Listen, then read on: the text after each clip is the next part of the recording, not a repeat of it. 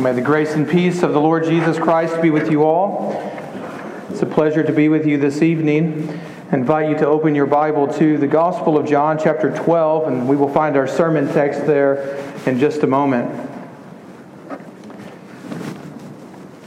At the beginning of last week, as I was reflecting on this text and trying to come up with some way to title the sermon, my initial thought was to call it Troubled with the Truth. But as the week went on, and I found that Sunday was drawing closer, I decided that I should call this sermon Time is Running Out. And both of those titles actually come out of the text. They come out of the story that we're going to see today, and both of them were applicable to what I was experiencing as I wrestled through this text. I personally was having trouble with the truth, and then I was realizing that time is running out. Well, the thing we're going to see in this text today is that the theme and the tone of the story has a lot to do with time and timing. In the context of John's Gospel, Jesus has made his triumphal entry into the city of Jerusalem riding on the colt of a donkey. We saw that last week. And you remember that crowds cheered and critics jeered, and then Christ veered right into the heart of the fray of all of the controversy. And one of the things that we began to sense last week that we will hopefully really feel this week is that time was running out, not only for Jesus, but also for the world and for the devil. So everyone in this story is starting to feel pressure, pressed for time. And you can get a sense of panic and stress and frenzy as you make your way through this story. Well, as you recall, throughout John's Gospel, the clock has been ticking, so to speak. Jesus has said on at least two other occasions, the hour is coming when something will happen. Either worshipers will worship the Father in spirit and truth, or when the dead will hear the voice of the Son of God and live. But in both places, he's saying the hour is coming. It's yet future. But in this story today, he says the hour has come for the Son of Man to be glorified. And then we see this use of a very small but significant word, the word now. It is, in fact, one of the most important words in this story. Now. It's as if the time has come to unveil the mystery of all mysteries, and Jesus turns to the crowd and says, and now, without further ado, the crisis of the world and the casting out of its ruler at the cross of Christ will occur. Now that the hour has come, everything that is sad will come untrue. Our sermon text for today is John 12, 27 to 36. If you are willing and able, I invite you to please stand and give your undivided attention to the reading of God's holy word. God's word says, "Now is my soul troubled, and what shall I say? Father, save me from this hour? But for this purpose I have come to this hour. Father, glorify your name." Then a voice came from heaven. "I have glorified it, and I will glorify it again." The crowd that stood there and heard it said that it had thundered. Others said, "An angel has spoken to him." Jesus answered, "This voice has come for your sake, not mine. Now is the judgment of this world, and now will the ruler of this world be cast out. And I, when I am lifted up from the earth, will draw all people to myself." He said this to show by what kind of death he was going to die. So the crowd answered him, "We have heard from the law that the Christ remains forever. How can you say that the Son of Man must be lifted up? Who is this Son of Man?" When Jesus said to them, "The light is among you for a little while longer. Walk while you have the light, lest darkness overtake you. The one who walks in the darkness does not know where he is going. While you have the light, believe in the light, that you may become the sons of light." The word of the Lord. May God add his blessings to the reading, the preaching, and the hearing of his word, and all the church says, Amen. You may be seated.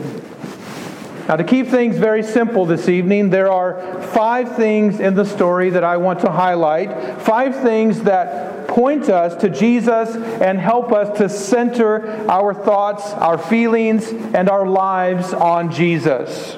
And the 5 things are these: a troubled soul, a thunderous voice, a deposed ruler, a hanging tree, and a shining light. And I want us to walk through the text and look at these things one at a time. The first one is a troubled soul. Verse 27. Jesus says, "Now my soul is troubled." And the word troubled here simply means that his soul is stirred, that it's moved. We found this word earlier in a story where we saw water was being stirred up, or when Jesus' spirit was greatly troubled, it was stirred up over the death of a friend.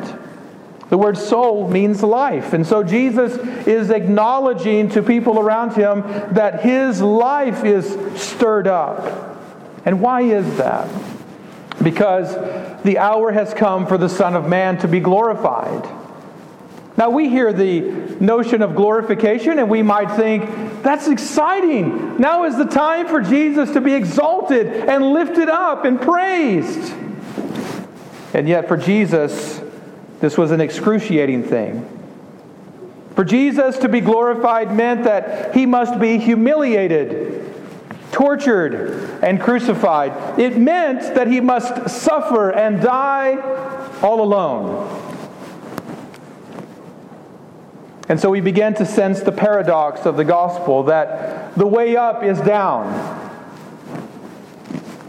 To go high, you must get low.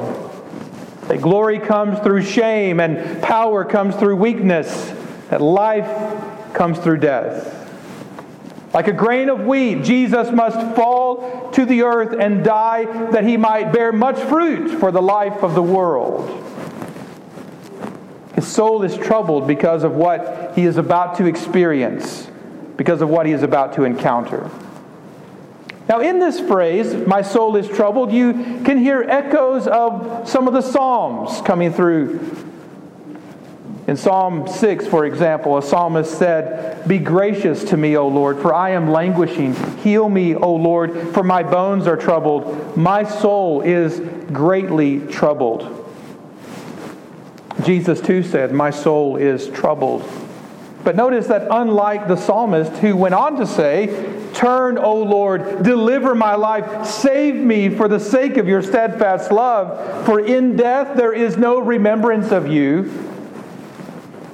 In contrast to that, Jesus said, "And what shall I say? Father, save me from this hour?" It's a rhetorical question. No. But for this purpose I have come to this hour. Now think about this hour. This is the hour that Jesus has dreamed about and perhaps even dreaded all his life. And it has come at last. This is the hour of his death on the cross, the destruction of his enemy, the death of sin and death, and the deliverance of his people. The hour of glory by shame and victory by defeat. Jesus does not wish to be delivered from this hour. He simply wants his Father to be praised through his experience of the hour. In other words, Jesus doesn't want to escape toil and trouble. He wants to enter into it for the glory of God and for the good of the world. And I would suggest to you that it is this attitude and this approach to life, even this approach to death, that sets Jesus apart from everyone else, including you, including me. Now, in hearing that, you might think, well, there's no way I could identify with Jesus or relate to Jesus because he's so different than I am. But can I suggest to you that if you came here tonight and your soul is troubled, or your soul is in turmoil for some reason, whatever that might be, that in that way you relate to Jesus and he relates to you and you have something in common, the turmoil and trouble of your soul. And whether you respond as the psalmist did, deliver me, save me, or as Jesus did, Father, glorify your name. What matters is that you are crying out to God the way the psalmist and the way Christ did. And I want to counsel you to continue to do that. To put your hope in God that you shall praise Him again. To put your hope in God that the salvation of your face and your God may ever be before you. Just as Jesus' troubled soul moved him to cry out to his Father in prayer, it is my hope and prayer that your troubles, that your turmoil will move you to cry out in prayer to God, and that you will wait in hope for an answer from Him, a reply from Him, a reply that will come to you in the form of Jesus Christ and His good news. And that brings us to the second thing I want us to see this evening, a thunderous voice. What a strange thing to see in a story like this. Jesus has prayed, Father, glorify your name, which basically comes down to, Father, praise your name. And the Father says, I have praised my name, and I will praise it again. We might ask, well, when did He do that, and how has He done that? And if you go back through the Gospel of John, you will see that God has done this on many occasions. The Father has glorified and praised His divine name through the life and the times and the signs of Jesus Christ, the Word made flesh. From the incarnation up to the crucifixion, the Father has praised and glorified His name. And then from the crucifixion to the resurrection and beyond, the Father will continue to praise and glorify His name. And so He answers Jesus' prayer directly to Jesus. In our confession of faith, we say that the chief end of man is to glorify God and to enjoy Him forever. And yet we know that no one has ever reached that goal or fulfilled that duty perfectly except for the Lord Jesus Christ. In our own lives, we strive to do that as we stumble towards eternity. But Jesus Christ alone glorified God and enjoys Him forever in ways that we cannot even imagine. The Father is seeking people who will do such things. And in Christ, He finds that very kind of person, a true worshiper who praises and glorifies God in body and in soul. Now back to our story. When the Father answers Jesus' prayer, Jesus understands clearly what the Father has said. But notice that the crowd who stood there heard it, and they had various responses. There's one sound, there's one voice, and yet a variety of responses. Some say it thundered, others say, no, an angel spoke. So I want you to keep in mind that what's happening here is the crowd is misunderstanding and mistaking the voice of God for noise. For noise. Now there are a couple of ways to understand this. You could look at it theologically and explore all the reasons why some people understand the voice of God and other people don't. But I think Jesus takes it more pastorally, and I want to focus our attention on that. Notice that Jesus says in the story, this voice was for your sake, not for mine. Now God the Father was speaking to Jesus, but Jesus says, this wasn't for me, it was for you. And He's not critical of the people for identifying the voice of God as thunder or as an angel voice. He simply wants them to understand that God has spoken, that God has responded. I want to suggest to you that Jesus did not need to hear the Father speak to Him audibly with a thunderous voice, but sometimes we do. Sometimes we need that. Sometimes we need to hear the voice of God speaking to us, even out of a sermon, through a preacher who is thundering the Word of God. I'll take you back to a well-known story in the book of Job, where one of Job's friends, Elihu, speaks to Job, and I want you to capture what he says, specifically what he says about thunder.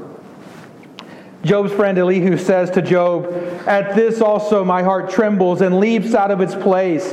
Keep listening to the thunder of His voice and the rumble that comes from His mouth. Under the whole heaven He lets it go, and His lightning to the corners of the earth. And after it, his voice roars. He thunders with his majestic voice, and he does not restrain the lightnings when his voice is heard. God thunders wondrously with his voice. He does great things that we cannot comprehend. For to the snow, he says, fall on the earth, likewise to the downpour, his mighty downpour. He seals up the hand of every man, that all men whom he made may know it.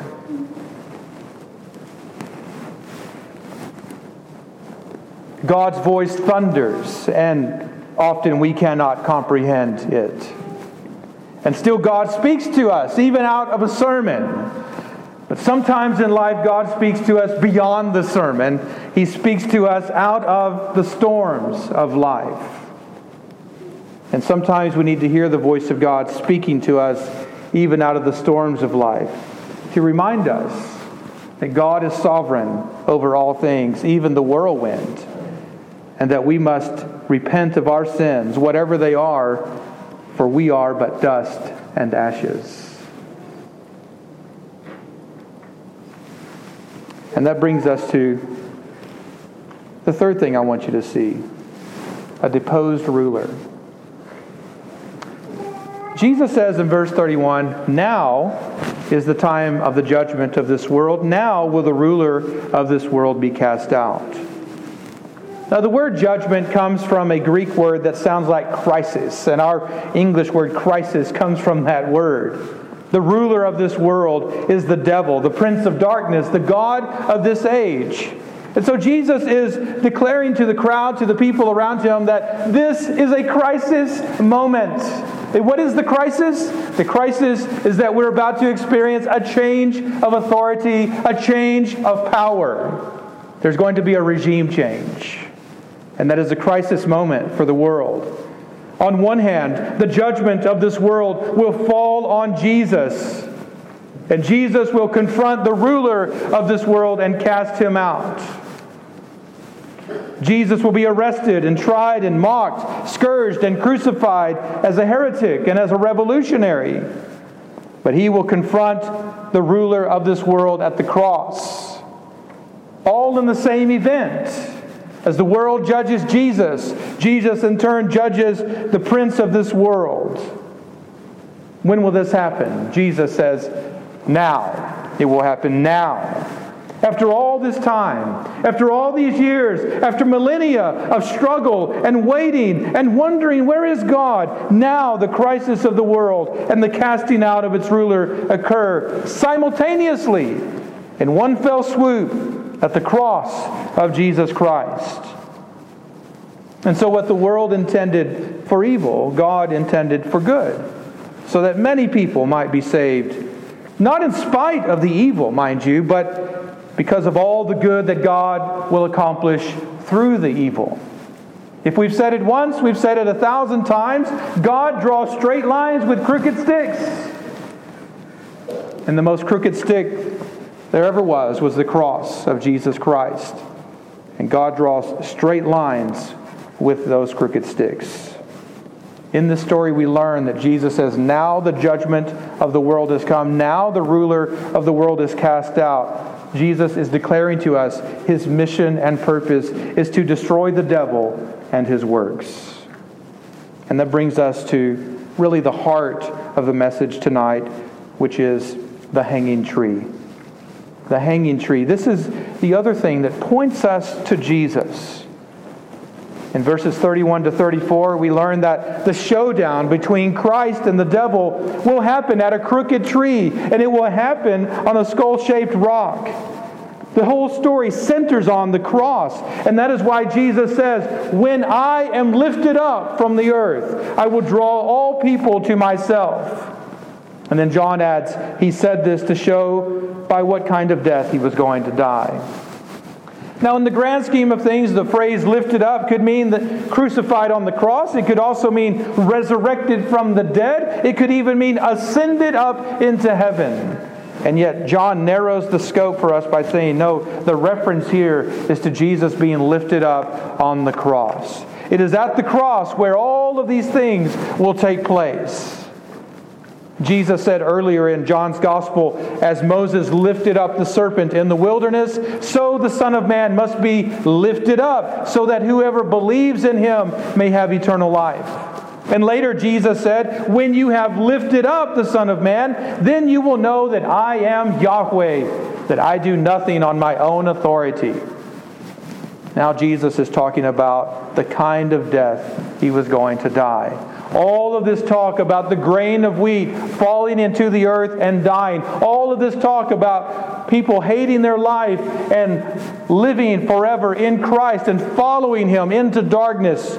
All of this comes to clear vision, clear view when we see that Jesus is referring to the cross. Jesus knew the doctrine.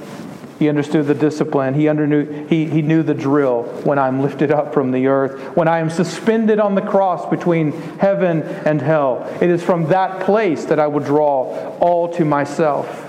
Now I want to point out here that if you're reading an English translation, you see the phrase people, all people. And the word people doesn't actually exist. It's not in the Greek text. And while it's great to think of Jesus drawing all people to Himself, what Jesus is actually saying is even bigger and better than that. He's not just talking about drawing Jew and Gentile to Himself, although He is doing that. He is talking about drawing all things to Himself. That Jesus Christ crucified will become the gravitational center of all things. And so as He draws Jew and Gentile to Himself, He is also drawing creation to Himself. He's drawing all things to Himself for the purpose of redeeming and renewing them.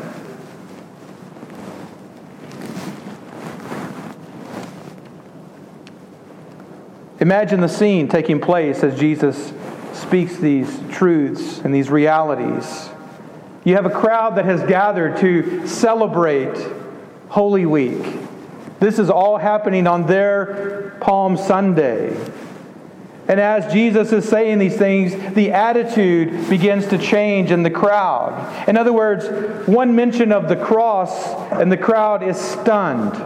The enthusiasm fades. The cheers begin to die down. Palm branches cease to wave. One mention of the cross and political hopes are shattered and revolutionary zeal is quenched. Why?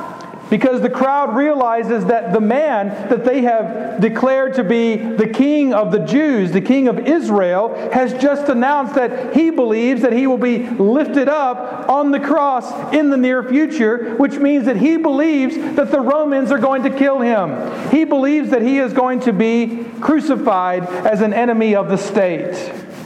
And so in response to what Jesus is saying about the cross and about being lifted up, the crowds say, time out. Wait a minute. What are you talking about? We know what the Bible says. And the Bible says that the Christ will live forever. How can you say that the Son of Man must be lifted up? They understood what lifted up meant. They understood that lifted up meant crucified and cursed and condemned. But they knew the Scriptures, they say. And the Scriptures say the Christ will abide forever. So the notion of a Christ crucified just did not register with them. It didn't seem to fit or go together. I want to suggest to you that many in the contemporary church feel the same way. And many in the world outside the church feel the same way about the cross. To many people, the cross is a buzzkill. It is a downer. It is a cone of shame. It is a death machine. The cross is a scandal. It is a stumbling block. It removes all of our comforts, all of our securities. It makes us feel very uncomfortable and vulnerable. And yet, from Jesus' point of view, the cross is necessary because it is the means of salvation. It is a suspension bridge between life and death. It is a stairway from hell to heaven. It is the altar of sacrifice and service established by God. Now I want you to know the crowd was not entirely wrong. They were actually partially right. The Scriptures do say that the Christ will abide forever. But that is not all the Scriptures say about the Christ. The part they're overlooking is the part that says the Christ will be lifted up. You heard this in the scripture reading before the sermon, but I'll repeat a portion of this text to you now from Isaiah 52. Where God, speaking through the prophet, says, "Behold, my servant shall act wisely. He shall be high and lifted up, and shall be exalted. And as many were astonished at you, his appearance so marred beyond human semblance, his form beyond that of the children of mankind, so shall he sprinkle many nations, and kings will shut their mouths because of him. For that which has not been told them, they will see, and that which they have not heard, they will understand." Jesus says, now, at this hour, all these things are about to be fulfilled. And that is why the Son of Man must be lifted up. Little side note here, the crowd is asking Jesus all of these questions. And you expect Jesus to answer all of the questions. And when they get down to, who is the Son of Man anyway? You notice in the text that Jesus doesn't answer the question. And it would have been easy for him to do so. I mean, he could have said, you read about the Son of Man in Psalm 8. Or you read about the Son of Man in Daniel 7. Or you can read about the Son of Man 80-something times in the book of Ezekiel. Go there and you'll find out about the Son of Man. And yet he offers them no theological explanation, no book, chapter, or verse. Instead, he gives them a simple yet urgent exhortation to walk in the light. Why is that? It's because time is up. The hour is here, and the time for debate and discussion is over. And now there are more pressing and urgent things to tackle. And that brings us to this last point, a shining light. Look at verses 35 and 36. Here Jesus says to a crowd who still has many questions, and perhaps using the questions as smokescreen to not have to actually deal with the reality of whether they will follow Jesus or not, or to deal with the certain reality of the crucifixion of Jesus. Maybe they're just trying to avoid the cross. So they ask a barrage of questions. Jesus' response is, the light is among you for a little while longer. Walk while you have that light, lest darkness overtake you. Throughout John's Gospel, Jesus has said of himself, others have said of him, that he is the light of the world. Jesus is the light of the world. And now he is telling us that he is the one who is about to enter into the upside down, a dark echo and dim reflection of our world. He is about to enter in through the gate and pass into the veil of shadows, this place of decay and death, a plane out of phase. And it is there in the dreadful darkness and in the dust of death that Jesus will confront the monster, and he will crush its head once and for all. Jesus is the light of the world, but that light is about to go away. It's about to go to a place where it cannot be seen for a while. And so he says, walk in the light while you have the light. In other words, seize the day. Make the most of every opportunity. Live your life to the fullest, not the way you wish to live, but the way Christ is calling you to live. Take advantage of the light while you have it.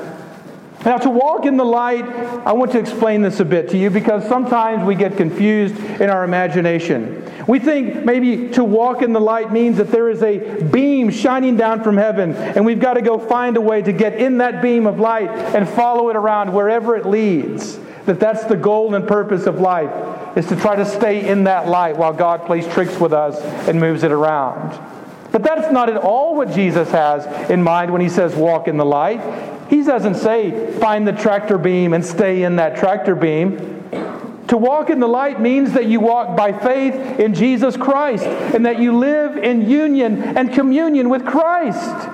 It means that whatever time you have left in this world and in your life, you use that time to trust and obey Jesus, to follow Jesus out of darkness and death into light and into life. Now it appears that we are in the light because we've gathered for worship in the presence of God and with God's people, and I hope and pray that you are walking in the light and that the light of Christ has illumined your heart and your mind. But it is possible that some of us have come in here tonight and we are still gripped in death, that we are still shrouded in darkness. It is possible that some of us are yet walking in darkness, perhaps trying to find our way to the light. And if that describes you, let me say to you that there is good news and hope for you. Listen to what the prophet Isaiah says, and Jesus is simply echoing the prophet Isaiah, but Isaiah says, "Who among you fears the Lord and obeys the voice of his servant? Let him who walks in darkness and has no light trust in the name of the Lord and rely on his God." Why? Well, to put it in Jesus' words, because to believe in the light is to become like the light.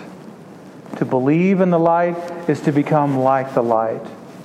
Only a legalist, only a moralist would get that the other way around. And so many of us struggle with that, where we think, if I could just clean up my life, if I could just get things in order, if I could become like light, then I could believe in the light. And Jesus says it doesn't work that way. Come into the light with all of your darkness. Come into the light with all of your brokenness. Come into the light that you may become sons of light. In other words, come into the light, trusting in Christ, and God will do the work of cleansing you, of scattering the darkness, of driving out death and fear from your life. So if you're in the darkness, fix your eyes on Jesus. Fix your hearts on Jesus, and He will light your way. Well, we've looked at 5 things that point us to Jesus, that help us center on Him.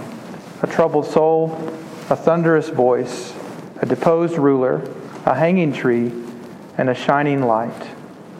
And that brings us to one last thing that I want to mention here. Look at verse 37. When Jesus said these things, He departed and hid Himself. That seems like such a strange thing for Jesus to do in light of all that He has said about the crisis of the time, about the need to walk in the light while we still have it. And yet, the incarnate Word encrypted Himself. He became a hidden word, a secret message.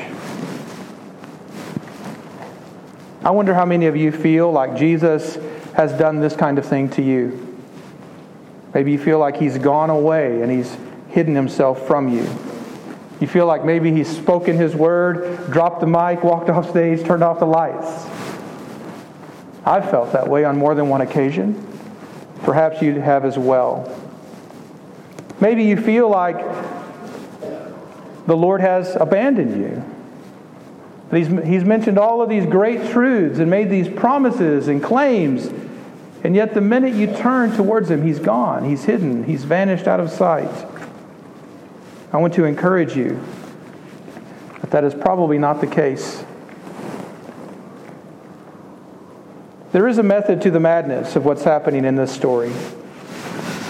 What's actually happening in this story is not so much about what Jesus is doing to you, but it's about what Jesus was doing to the people in that time.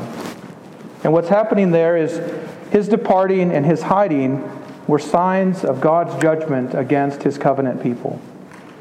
Throughout the Old Testament, the law and the prophets used this graphic imagery of God departing and hiding from His people as a judgment figure.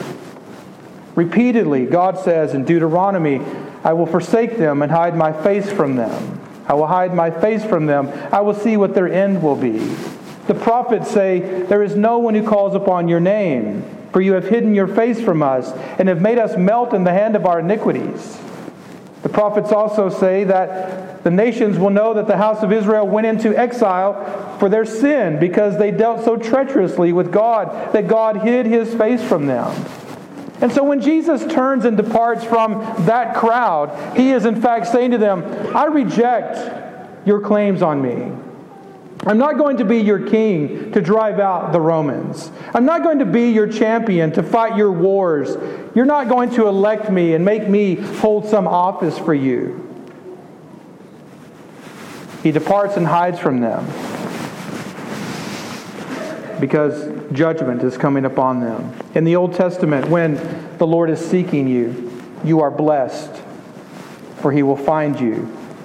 But if the Lord hides from you, you are cursed, for He cannot be found by you or by me unless He reveals Himself to us. Remember the high priestly benediction. The Lord bless you and keep you. The Lord make His face shine upon you. What is Jesus doing? He's reversing that benediction. And instead of blessing, there will be curse for a people who have rejected Him, who are plotting to kill Him, who are trying to rid the earth of Him. Now, in contrast to those people, I know we feel a little differently. Sometimes we feel like we are stuck playing this sort of never-ending, high-stakes game of cosmic hide-and-seek. And we think that we are seeking God, but He's hiding from us, and we can't find Him. We feel like He is far away and not nearby. Sometimes that is the case, but it's not always the case. Sometimes it's not God at all who has hidden, but us. That we are the ones who have turned and hidden from Him. And let's remember, as we look at the big story of Scripture, that we are the ones who started this game. That we and our fathers are the ones who hid from God first. And it was God who came looking for us. It was God who came calling us. It was God who came searching for us, even in the midst of our sin.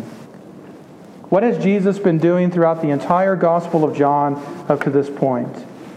He has come into the world, Word made flesh. He's on a mission to seek and save the lost. And everywhere He's gone, among men and women and children and Jews and Samaritans and Greeks, among legalists and libertines, everywhere He's gone, He has preached the grace and truth of God. He has revealed the glories of God to people.